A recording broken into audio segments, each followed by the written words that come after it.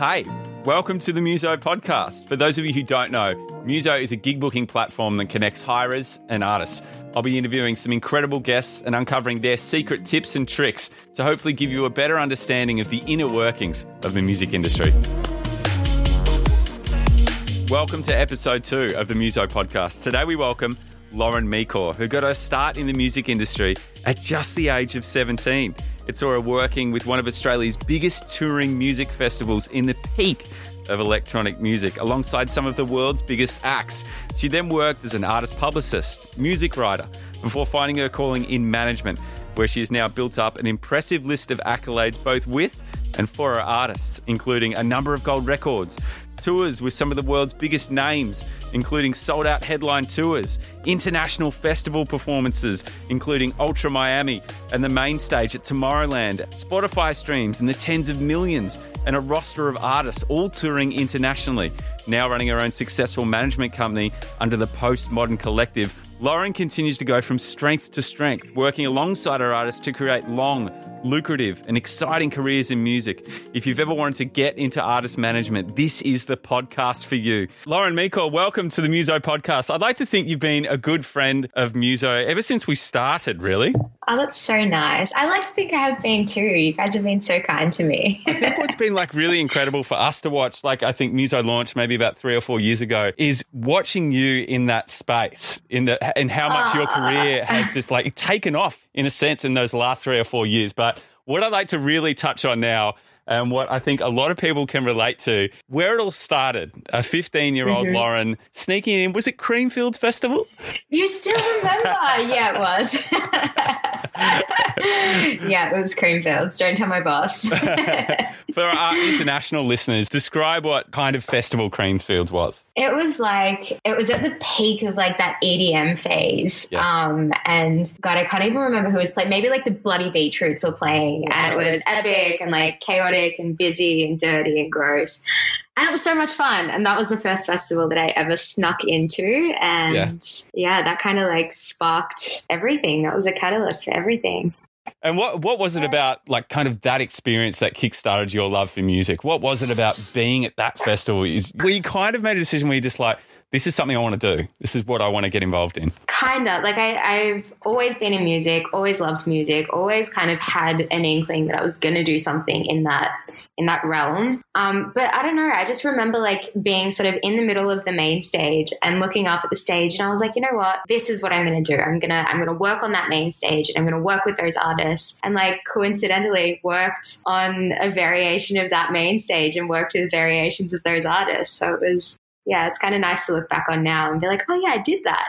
What was the process like after that festival? Obviously, you're still in school. Did you tell your parents that this is what you wanted to do, or did you let them know afterwards? I did.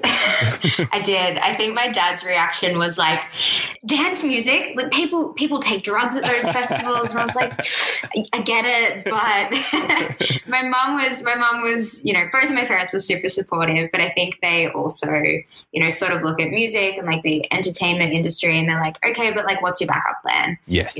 What's plan B? And I'm like, I don't have a plan B. I want to do this. Yeah. They're like, okay, that's cool. But maybe do PR for a uni degree, which I ended up doing, and it worked well. But also I think when they look at what I'm doing now, they're kind of like, how did that happen? So what was the kind of first steps is to getting into the industry? Was it handing out resumes, sending out emails and seeing what you get back first? Yeah, kind of.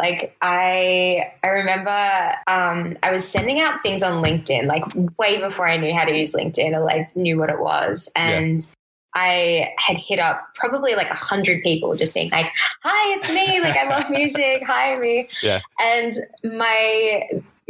who turned into my boss, this guy called John Curtin, who is amazing, used to do marketing for Total One Love and Stereosonic at the time. And he actually wrote back to me and was like, yeah, cool, come in for a meeting. And I did, and I got the job, and it was I used to drive to work and have my music blaring and my windows down and smile for my hour drive in. I was so happy to have that job, and it was great. And what kind of stuff were you doing when you first got in? Was it working on festival? It was, yeah. I remember like my first ever job that I did there was I counted posters. I counted like hundreds of posters. Wearing out that index finger. Oh yeah, I was so happy with that. I was like, Mom, I counted posters today. It was the best. That kind of progressed to like more interesting things. And you know, we worked like across the marketing campaigns for Stereo and like did a bunch of PR stuff with the PR company that worked with them. And I don't know, it was really interesting seeing like how back to front festival campaigns run. Yeah. And like at that time, you know, it was when Calvin Harris and Swedish House Mafia and like all of those people were really, really blowing up. Yeah. So just to see that and be part of that at that time was epic. Yeah. It was so cool. Armin van Buuren, Carl Cox. Was it the kind of job where they sometimes threw you in the deep end? So they'd be like, hey, Lauren, we need you to go and do this. Do you have like a strange memory from anything like that where it's just like, hey, you got to go pick up Carl Cox from the airport or, you know, picking up Carl Cox from the airport. Like, yes and no. You know, they were really, really supportive and like my boss, all of the people that I worked with were just amazing. But I think as well, you know, I was so young and a lot of the time I had no clue what I was doing. So yeah, there was definitely times where I was like, oh my God, I am so far over my head. Like I remember one day it was like on festival day, everyone's super stressed and I just like melted down. I was like, no, this is too much. And it was fine and everything was okay. But like, yeah, definitely was in the deep end often. Is it what you thought it'd be like when you first jumped in and started working there? I mean, it's a shit show. Like everything in music is a complete shit show and the hours are so long and, you know, like you really do work really hard. But I think that hard work is, you know, it's worth it in the end because the benefits are so great. And you feel so great when everything finally comes together after you've been like crying nonstop for a few weeks, you know. It's, I don't know. And so what was the progression to Lucky Entertainment, you know, working with like Tiger Lily, Will Sparks?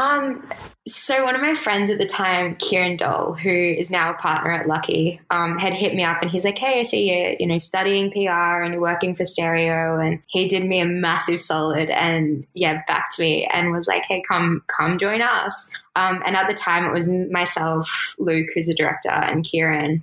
And again, it was kind of that thing of like, you know, just the grind, like a startup company in the, you know, peak of like EDM, and Will Sparks, I think, was one of their first clients and he was really blowing up. And so it was really interesting, like being with them for 5 years in total and just seeing like how that company went from a few people and like a couple of artists to like the monster that it became. Yeah, because I mean they do record labels, publishing, club nights. They do like everything now. They've got everything. Yeah, they're doing really well. So what was it like over that 5 years, kind of being part of a company that was growing and evolving? Like, could you feel yourself learning new skill sets, feeling more comfortable with, you know, in any kind of situation, really? Totally. And I think like the benefit of being with companies that are growing like that, when everyone's kind of figuring it out as they go, like you figure it out as you go. And I think that has been very, very ingrained into, you know, the way that I work now. It's like, I'm figuring it out as I go. I've never had a rule book. I haven't really had, you know, I haven't really had that much guidance in terms of people being like, here's the 12 steps that you need to take to get to where you want to be. I'm just like, let's just try and like see what happens. I don't know. Is that addictive? Is that one of the things you like the most about it? The fact that, you know, every day is different? Yeah. Actually, it's really addictive. I definitely thrive on chaos as much as I complain about it. Like, you know, I get bored so quickly. So the more things are like all over the place and, you know, it keeps it exciting. It's nice. So I guess over those 5 years in Lucky Entertainment, you're dealing with bands and their management and things like that. Was management something that you started to think about when you were there, or was there one artist that you were just like, okay, I have to manage this person? How did that happen? Yeah, there was. Cool.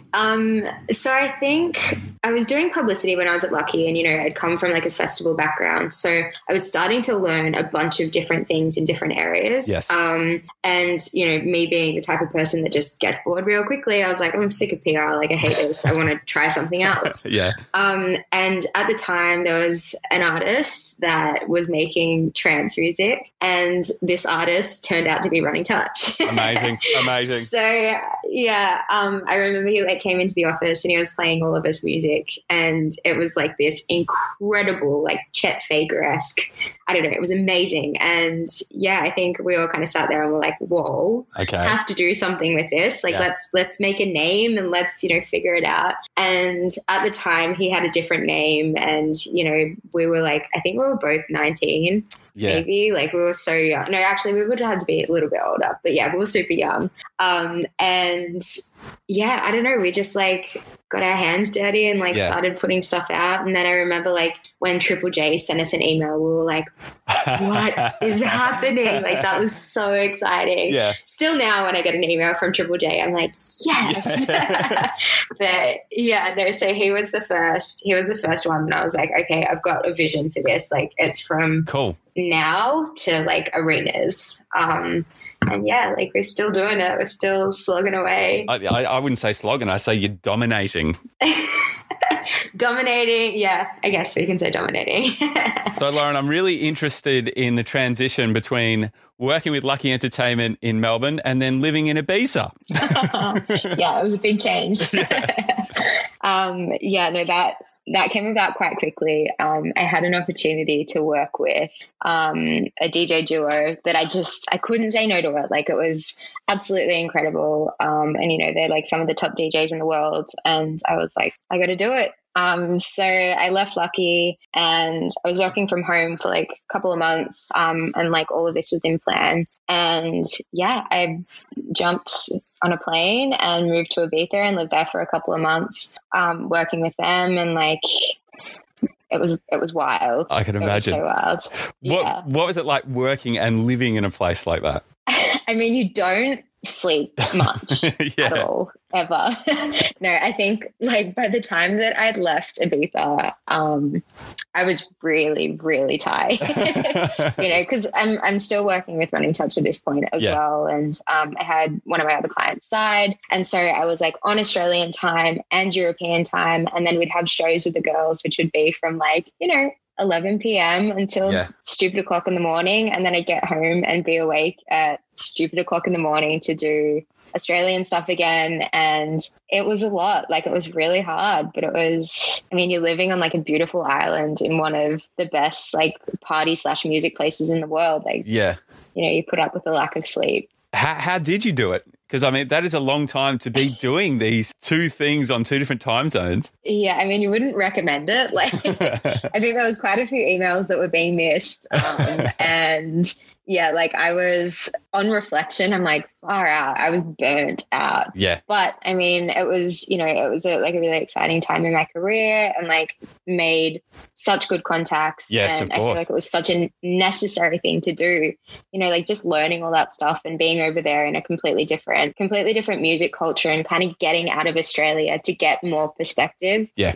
Was incredible. What was the one thing you learned the most about being on the other side of the world in that kind of industry? I guess that there's more to life than like, you know, being an Aussie artist and like selling a few shows in Melbourne or like getting an ad to Triple J. Like, there's so much to do out there. Yeah. So like, set your sights big. I don't know, dream big, like do exciting things. Yeah. I guess it must have been great to take that motivation and to see what it was like and then come back here and apply it to artists like Running Touch too. Totally. And it's, I mean, like, there's only a few chances in your life that you get to do super cool things like that without, you know, thinking about your house mortgage or like all the things that come with being an adult. So yeah, it was exciting. What was the most daunting part about becoming a full-time manager? I guess, I mean, the obvious one is like going from being paid a wage and having a stable income to earning potentially nothing, potentially lots. Like, that is so scary. And that took a lot of weighing up. And, you know, I kind of sat back and I was like, okay, well, I can continue in this job for 6 months or a year or 2 years or whatever and stay where I am. or I can like take a leap of faith and then, as I've always done, just figure it out. And, you know, that was like the best decision, hands down, that I've ever made. Oh, I bet. How important is it to take your time when you're managing an artist? Obviously, looking after an artist that just wants to get out there and do everything now. How do you go about managing those expectations and setting a timeline? I mean, like, I feel like I'm one of those people that just wants to like get everything out and do it all now as well. So I understand it from the artist perspective. But I think it's just about having that long-term strategy. And like, I learned this off Running Touch. You know, he teaches me so much. And one of the things that he's always said is, you know, like an overnight success often drops off as quickly as they've kind of risen to the top. Yes. And like there's some rare cases where that doesn't happen, but you know, a lot of the time now, like the way that people consume music, it's just so quick. But if you're building a fan base and loyalty and love over 10 years, like you're going to have a lot more longevity. Your fans are going to be a lot more loyal to you and the music. So yeah, I think that's definitely something that needs to be like hammered into people's minds over a period of time. Because like, you know, even for me still now, you know, I have conversations with Running Touch and he's like, we don't need to do it all now. I'm like, oh yeah, thanks for reminding me. and it must be so hard now compared to like 5 years ago, because now you can put out a track and release it all around the world. You know, the strategy must have changed so much as a manager in the last 5 years. I reckon it has. And like, you know, I'm still learning, like TikTok, even with TikTok, I'm like, am I old? I don't quite get this. Yeah, no, it definitely has. And I hate thinking that like I'm old school, but I feel like I almost am old school in terms of, you know, like I put so much value on personal relationships. Like I don't want to do things in a really like broad, massive capacity. I want to have meaning behind the relationships that we have and the people around the projects. I think that's super important.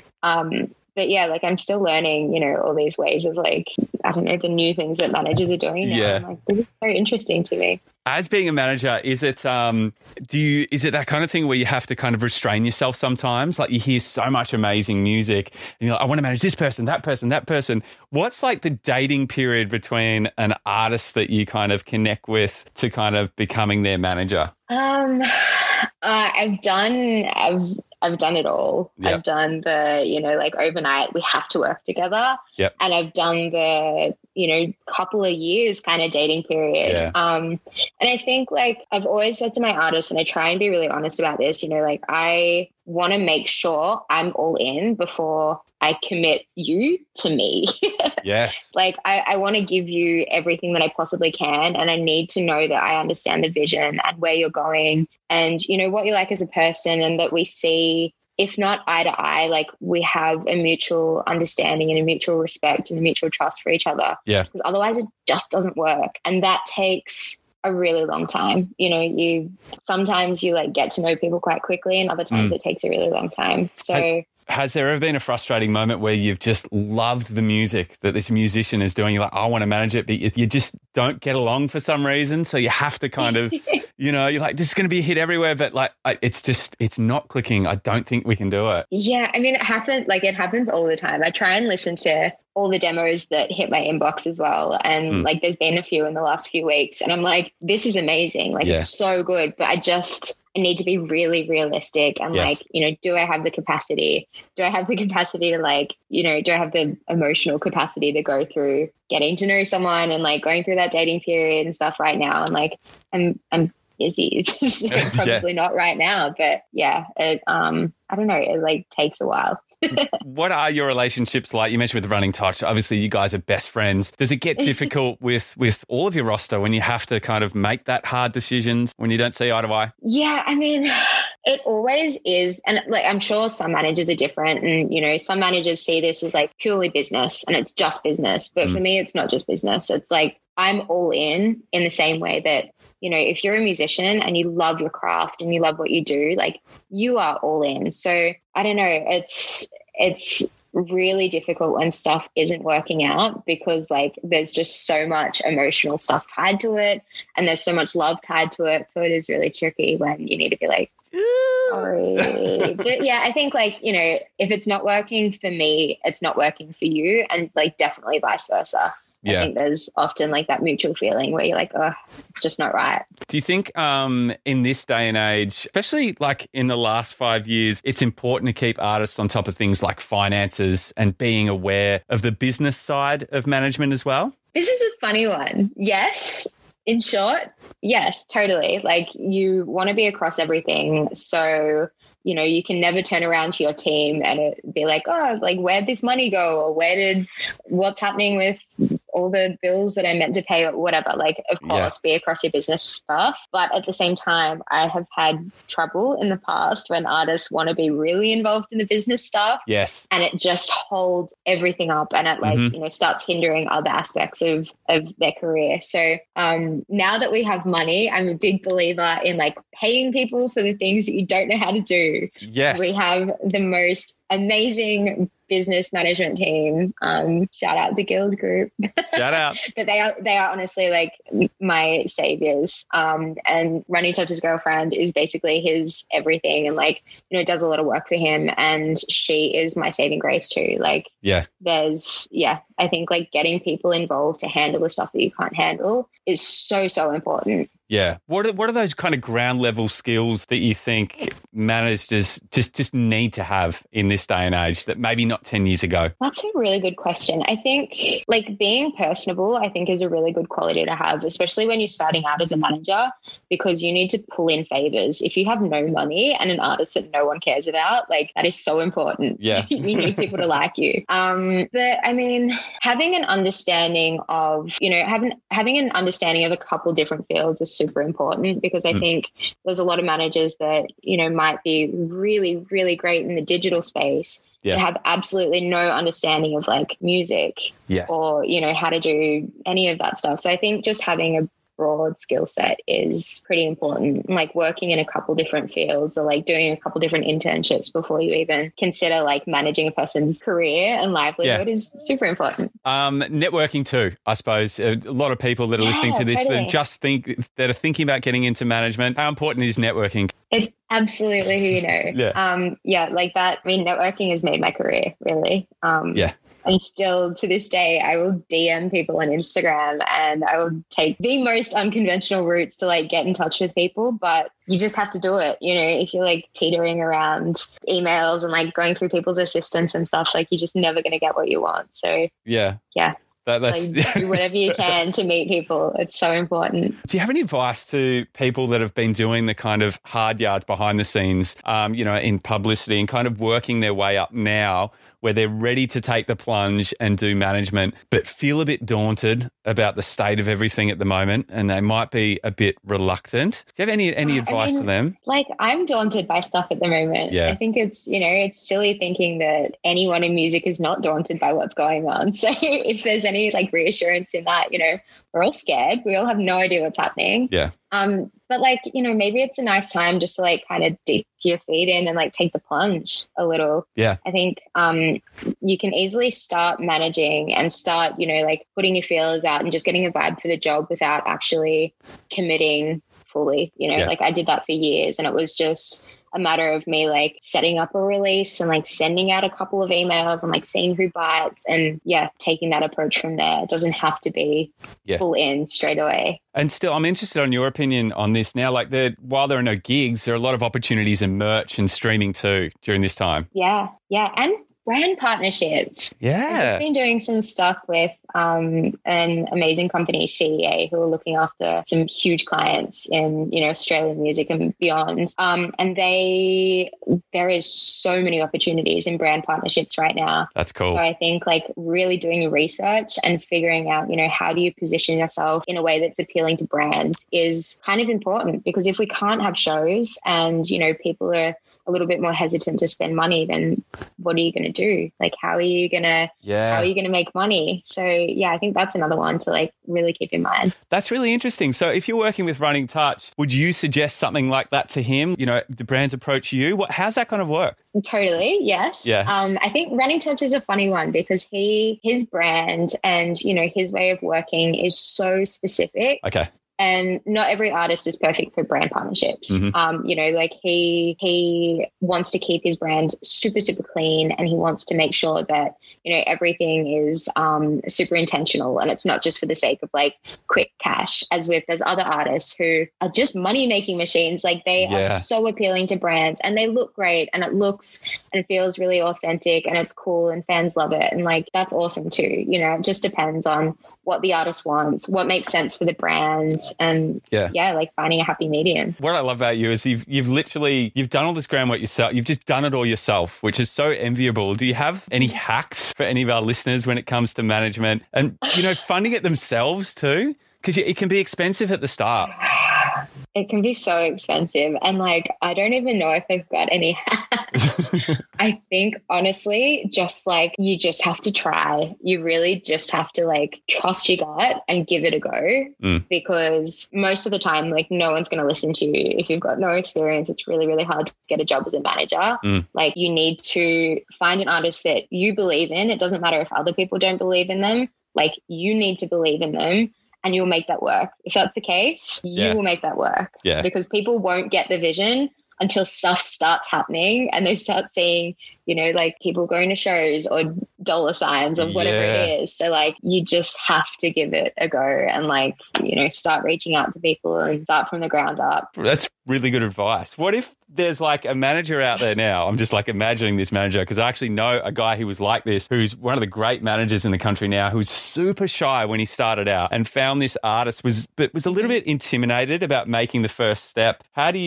What would you say to someone about, you know, making that first step to go, hey, I want to manage you? I guess, you know, if there's a way that you can get one of your music contacts to kind of put in a good word and like do the intro, that's awesome. That's the preferred route. But if not, like, I hit up artists on DMs all the time and like send them weird emails at weird times. I'm like, hey, just call me. And, you know, like that has been the case with a couple of the artists that I've worked with. I have hit them up at stupid times or like hit their parents up, and, you know, they have ended up working with them. So, How do you go, and a lot of your artists have experienced success. How do you go about keeping them grounded while it's happening? You know, a song will take off, shows will start to sell out. How do you go about keeping them level-headed? You don't want to wear them out, their mental health. They want to keep fresh for songwriting, things like that, not to overload them. Yeah. It's really hard. Like I'm still learning, definitely. I think like the most important thing is having a relationship with your artist where you can both be super transparent with each other and super honest. And, you know, if I'm like, hey, we have to do this show or we have to do this studio session because the world's going to burn if we don't, then I'm going to tell them that. And if they think that their own world's going to burn if they do it, I'm like, all right, cool. Like, we're not going to do it. All good. But yeah, I think just having that like really transparent sort of means of communication is important, because otherwise I can't read minds. Like, they don't know what emails I'm looking at that's making me like, we have to do this. So yeah. How important is looking after an artist's mental health? So important. And like, I think one thing that I've really thought about a lot lately is, you know, there's so much emphasis on artists and their mental health, but I think you know, the rest of the music industry and the people that kind of make the wheels turn and everything, they're all going through the same shit. You know, everyone's experienced COVID and everyone's experienced like hardships in different ways. And I think just everyone kind of looking out for each other and like being easy on each other is critical. But like, you know, when my artist calls me and says, hey, I'm having a really rough time, like, take the time that you need, because we're not going to get music and we're not going to get other things if you're feeling like shit. So that's super important.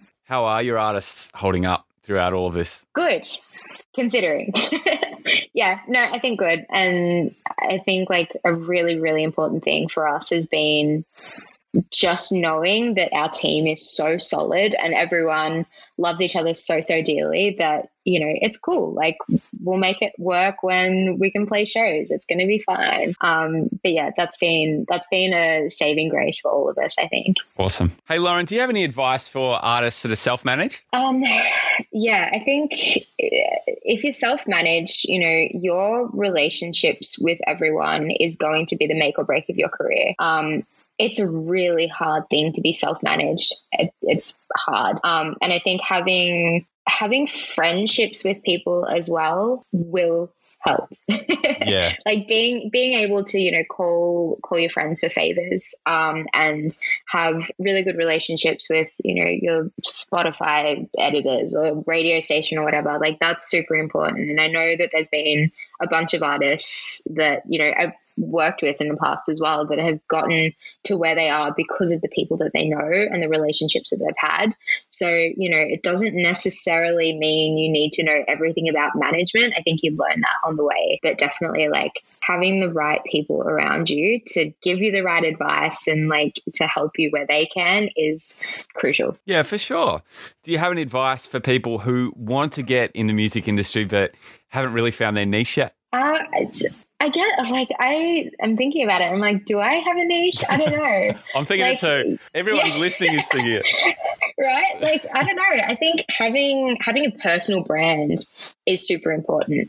If you don't have a niche, like my personal brand revolves quite heavily around my artist, but like people know me and they know what I'm about and they know how I work. And I think that's quite helpful. So maybe it's not important having a niche. Maybe it's just like being able to brand yourself and everything that you do in a nice way is important. I'm keen to touch on ways you can be productive and tips you'd have about, daily routine and things like that. Are there little things that you do every day that kind of help you work? There definitely is now.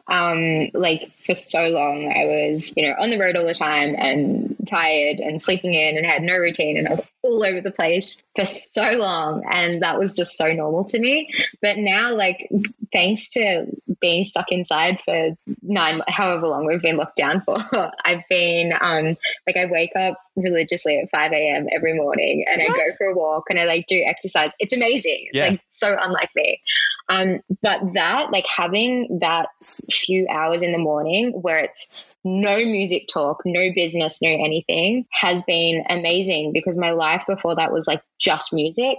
And now I've got a few hours for Lauren. And then after that, it's like, I'll sit down at my computer, like get the shit stuff out of the way first thing, do my calls first thing, have my coffee and then troll through the mess for the rest of the day. But yeah, I don't know. Like, I think just that I've never really been a routine person. And now like having that morning time to myself before everything starts to fall apart throughout the day is so nice. It's amazing. I feel like I'm the same. Like we haven't been touring. I think it's done wonders for my mental health. I think it's just been like being able to sleep in the same bed every night. You're eating healthier. You're exercising more. It just shows like how much touring can just throw you out, physically, mentally, you fall into bad habits. You're having a beer every night. It's amazing how being stationary, it's always changed my life. Absolutely. And like you don't realize how much it catches up on you at the time. I think when you've like gone through that, felt shit for a while and then kind of get out of it, you look back and you're like, oh my God, like how did I survive? But yeah, it's like, it's brutal. It's really brutal, especially when you're not sleeping and then you're trying to do everything, which is like taxing at the best of times.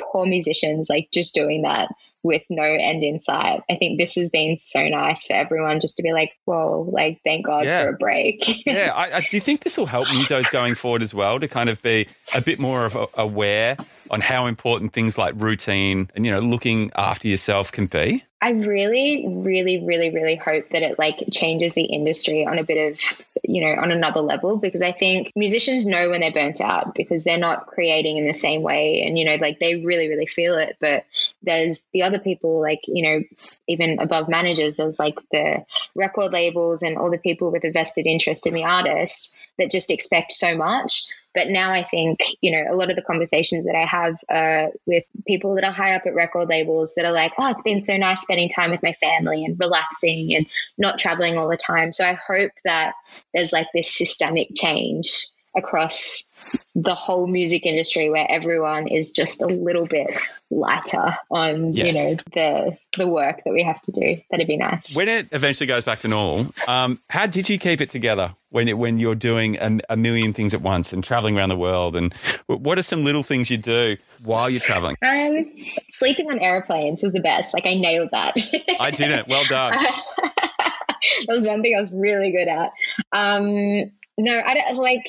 I think you keep it together as best you can, but it's really hard to. And, you know, like I didn't have a team. I had Running Touch. I had Maddie who, works with Running Touch, and she's just so good. And then we had a couple of other people involved in the project on like once removed sort of capacity.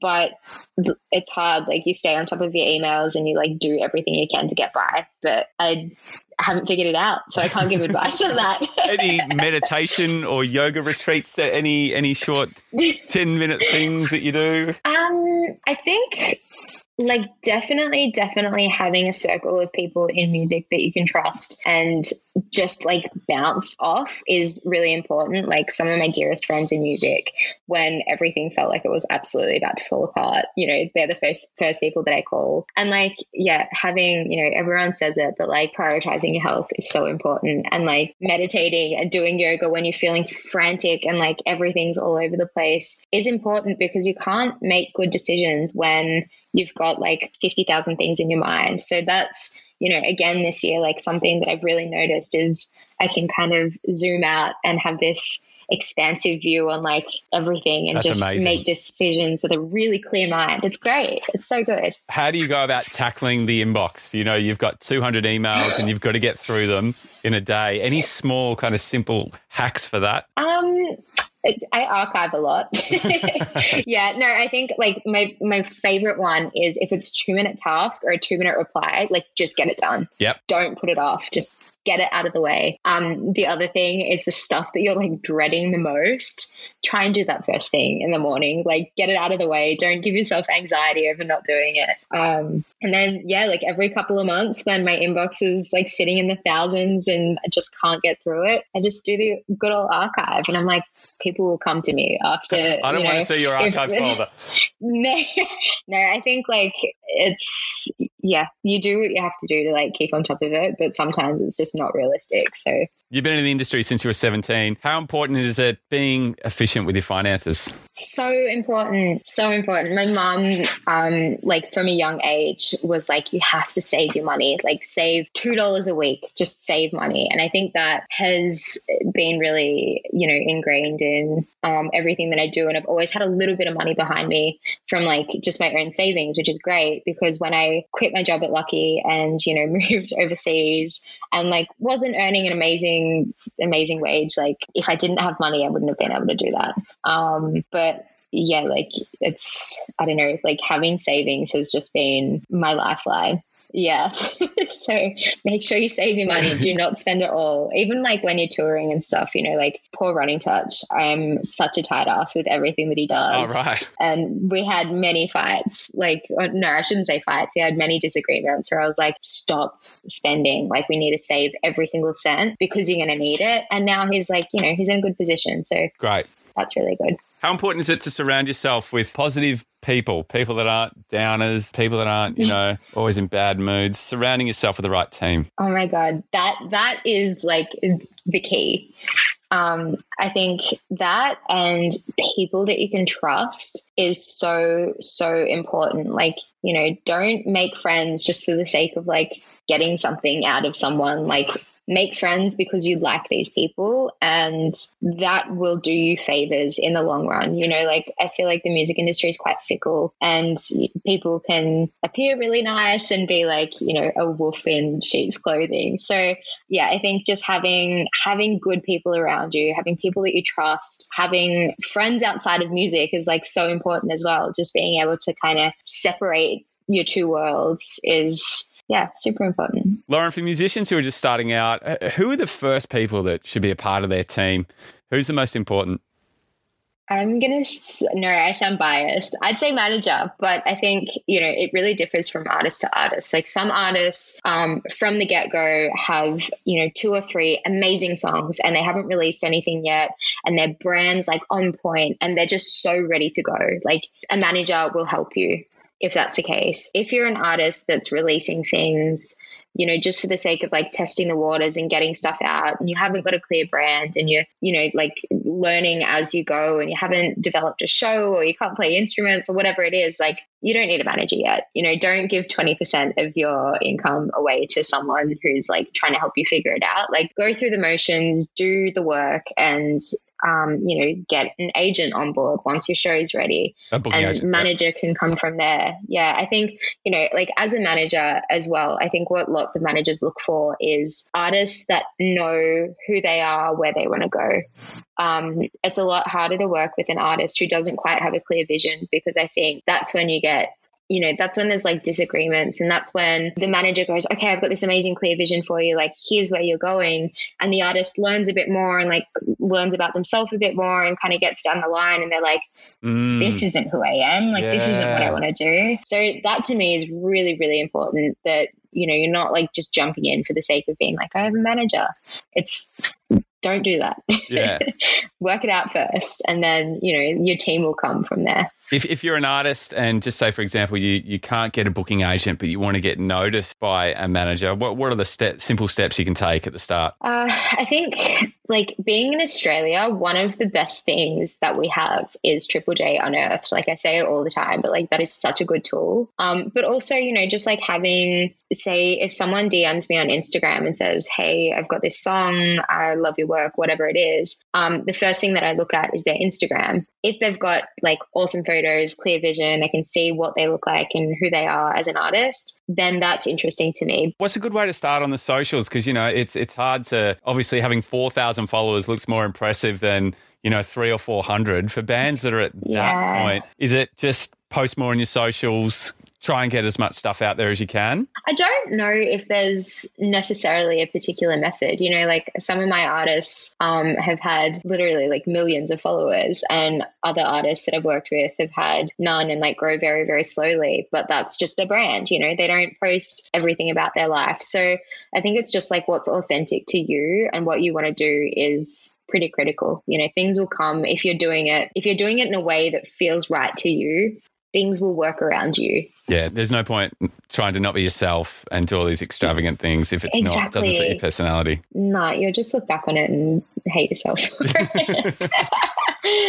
What are some of the most important traits for an artist to have? I think definitely clear vision. Like that's super important. And knowing who they are, knowing what they want from their team is really, really important as well. Like, I've had artists speak to me and say, I want a manager, and they expect the manager is just going to like do their bookkeeping. And I'm like, you don't want a manager. You want, you want a bookkeeper, or, you want an assistant. You don't need a manager because you're making all the decisions and you're doing all the work. So I think like knowing what roles you want to fill out, and knowing, like having the right expectations when it comes to like working with someone else is pretty critical too. I guess there are a lot of acts that don't really understand too much of the business side of management. What are some of the things an artist should take to kind of get on top of the finances from the get-go? Like touring is so expensive. Like, touring is so expensive. Don't get me started. And it's a nightmare. Especially in Australia. It's rough. Like if you're a band, you are spending, $1,200 is being kind, I think. But like $1,200 by the time you get to a show, pay the sound guy, set up, like it's so expensive, and you're probably getting paid $200 for it. So I think definitely like, just if you can, just wait a little bit. Just like get a few things in line before you're like flogging yourself at shows and spending all your money. Work a part-time job, save your money there because you'll need it. Like there's definitely some shitty things that you have to do to like get cash on the side to fund a music career. If you're not signing to a label, or you haven't got, parents' money, or you haven't got anything to fall back on, like you have to do it yourself. There's no glamorous way around it. It's like, do the hard yards. Would you recommend like a band starting an ING account where everyone chucks in $50, a month, or a small kind of method like that? Totally. Yes, absolutely. And I think, one thing that is great from the get-go is like making sure that it's fair, and, having all the band members feel like they're contributing equally and like no one's feeling ripped off. And that's a great way to keep everyone happy and keep everyone accountable too. So if there's a band out there right now who's met a manager, they think it's all right, and they're being offered a contract, is there anything they should be weary about while looking over it? Any red flags? Yeah, to look after your contract. Look after your contract. Yeah. Like ugh, contracts. I hate them too. I don't like putting contracts in front of my artists. Oh, I bet. But you have to do it, and you have to pay a lawyer to look over it. That is like the be all and end all, because I know too many people that have signed shitty contracts and it's like ended careers. Yeah.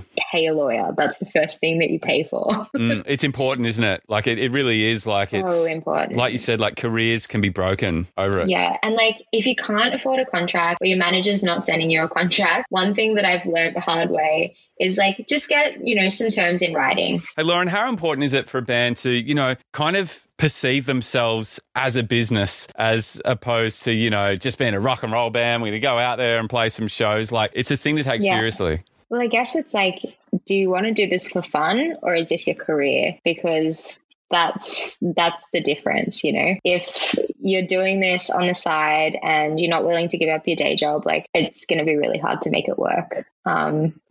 I think like if you want to take it seriously and that's going to be your career, it's like this has to be a full-time thing, and you have to put in every single bit of energy and creative energy that you've got to like make it work, because it's really fucking hard and it's going to take a really long time. What about artists that want to get on an agent's roster? What's the best way to approach them? Maybe similar to a manager, kind of if you see them looking after artists that you like and you respect their work, hit them up on Instagram, send them an email, like send them your music. If you get them at the right time on the right day, sometimes they'll listen to it, sometimes they won't, and that's like also okay. And like I have so many agent friends that will hit me up and send me artists that have reached out to them. And like if I have an artist hit me up and I think they'd be great for one of my agent friends, I always send them along. So there's definitely value in that. That's really good to know. 6 degrees separation kind of thing. Just because you've sent something to one person doesn't mean they haven't sent it to a few others. Absolutely. And I think like, a lot of the people, especially in Australian music, everyone loves music. Everyone loves like young, exciting new talent. So like if we find something that we think is exciting, for sure we're going to talk about it. Yeah. Hey, moving forward in this strange time we're in, point of recording, we are both in Melbourne lockdown. What are your 3 predictions for the industry moving forward over the next couple of years? Oh, boy. I don't know. Just TikTok. Everything's on TikTok. Everything's run by AI. No, I really, really hope that like I said before, I really hope that there's a systemic change in the way that people work, because I think what we were doing and how we were working as an industry was just not sustainable and it was not healthy. There's like this constant pressure to like grind and, be working all the time. And it's just, you can't do that until you're 60. Like everyone was so tired. So that's one thing that I really hope does change. And I feel hopeful that it will.